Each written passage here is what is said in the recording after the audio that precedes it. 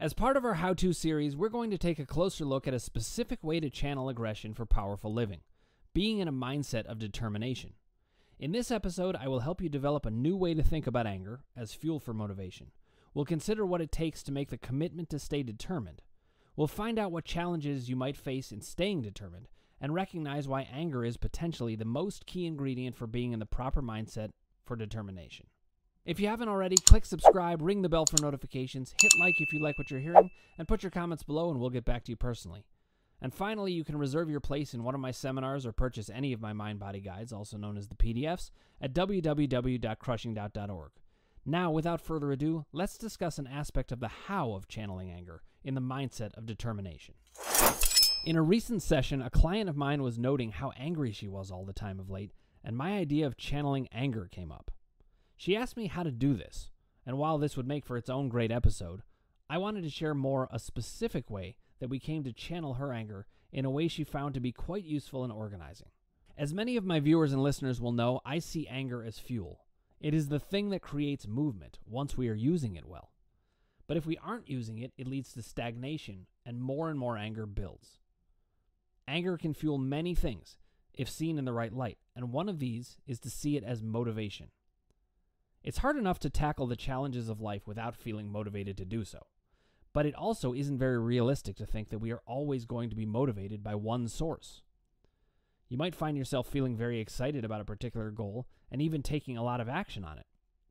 Sometimes that motivation doesn't lessen a whole lot at all, which is great. But if your motivation level gets diminished, anger is a new source of fuel upon which you can fall back.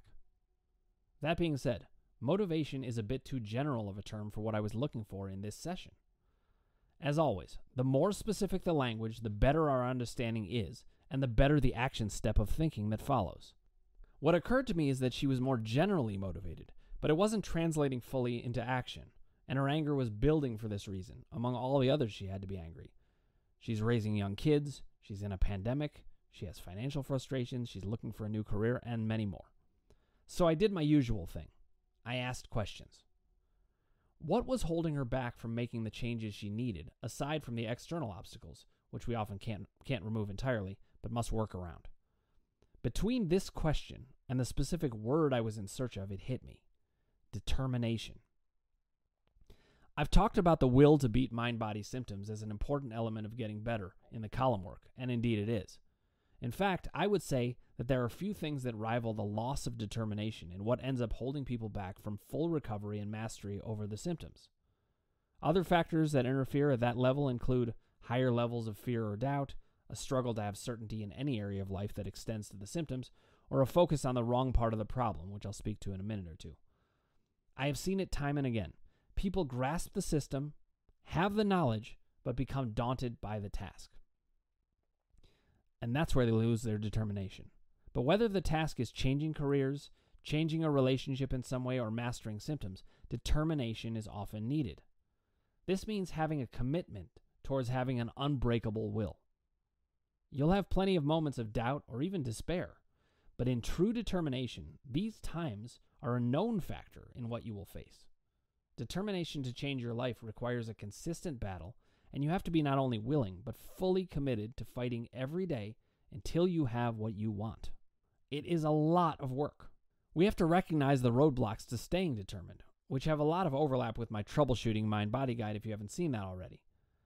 Such things as the tendency to focus on wanting the empathy, even though that's totally understandable, instead of the process of getting better, or the wish to not have to work so hard, which can happen to anybody. We can get into results-oriented thinking, where we just are focused on, is this changing or not, instead of the process.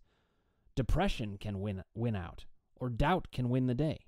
The way past every one of those problems, however, is the commitment to a mindset of determination. You have to know that there will be the wish to give up. It's going to be there, and it will happen frequently. It has to be built into your system of determination, or you'll interpret it as a reason to give up in and of itself, because it keeps coming back. It will keep coming back until you have achieved your goal.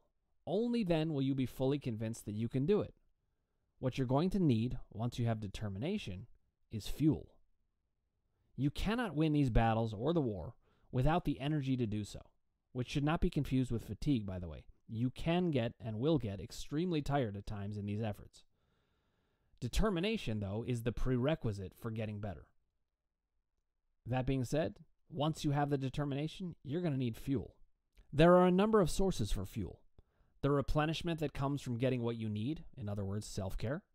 A big picture motivation, such as meeting a goal for your children or because you care about the you of the future. An intrinsic motivation of the moment because you love what you have to do.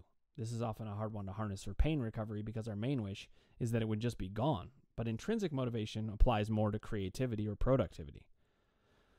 Sometimes the most powerful motivation can feel less good, as with revenge. But hey, sometimes you have to use whatever is there. Success is the best revenge, without question. So let's add another fuel to the fire now. Anger. You know what's the best part about being able to use anger as fuel? There is virtually a never-ending supply of it for everyone. Unlike intrinsic motivation, which is hard for us to control and can leave at any time, or big picture motivations, which can feel abstract and sometimes inaccessible, and unlike self-care, which requires time and the right circumstances to get, anger is always available. Always. While there are many ways to channel aggression, finding a mindset of determination is one of the most key ones. You can decide to be determined about anything. To beat your symptoms, to change your personality when it stands in your way, to learn something new, to be a better parent, friend, partner, etc., to give more to yourself, to enjoy life more, or to live fiercely in your own corner by your principles, even when the rest of society thinks you should do it all differently. Using your anger to live in a determined mindset is not only key to finding productive paths forward, but it also gives you something you can finally do with all of that rage. Hopefully, in seeing anger in this light, you can find it to be less of a burden that only leads to more and more of it. Let's all stop stockpiling anger or unloading it on each other and instead use it for the common good or our own good. I really hope you enjoyed this episode on how to live in a mindset of determination. If you haven't already, click subscribe, ring the bell for notifications, hit like if you like what you're hearing, and put your comments below and we'll get back to you personally.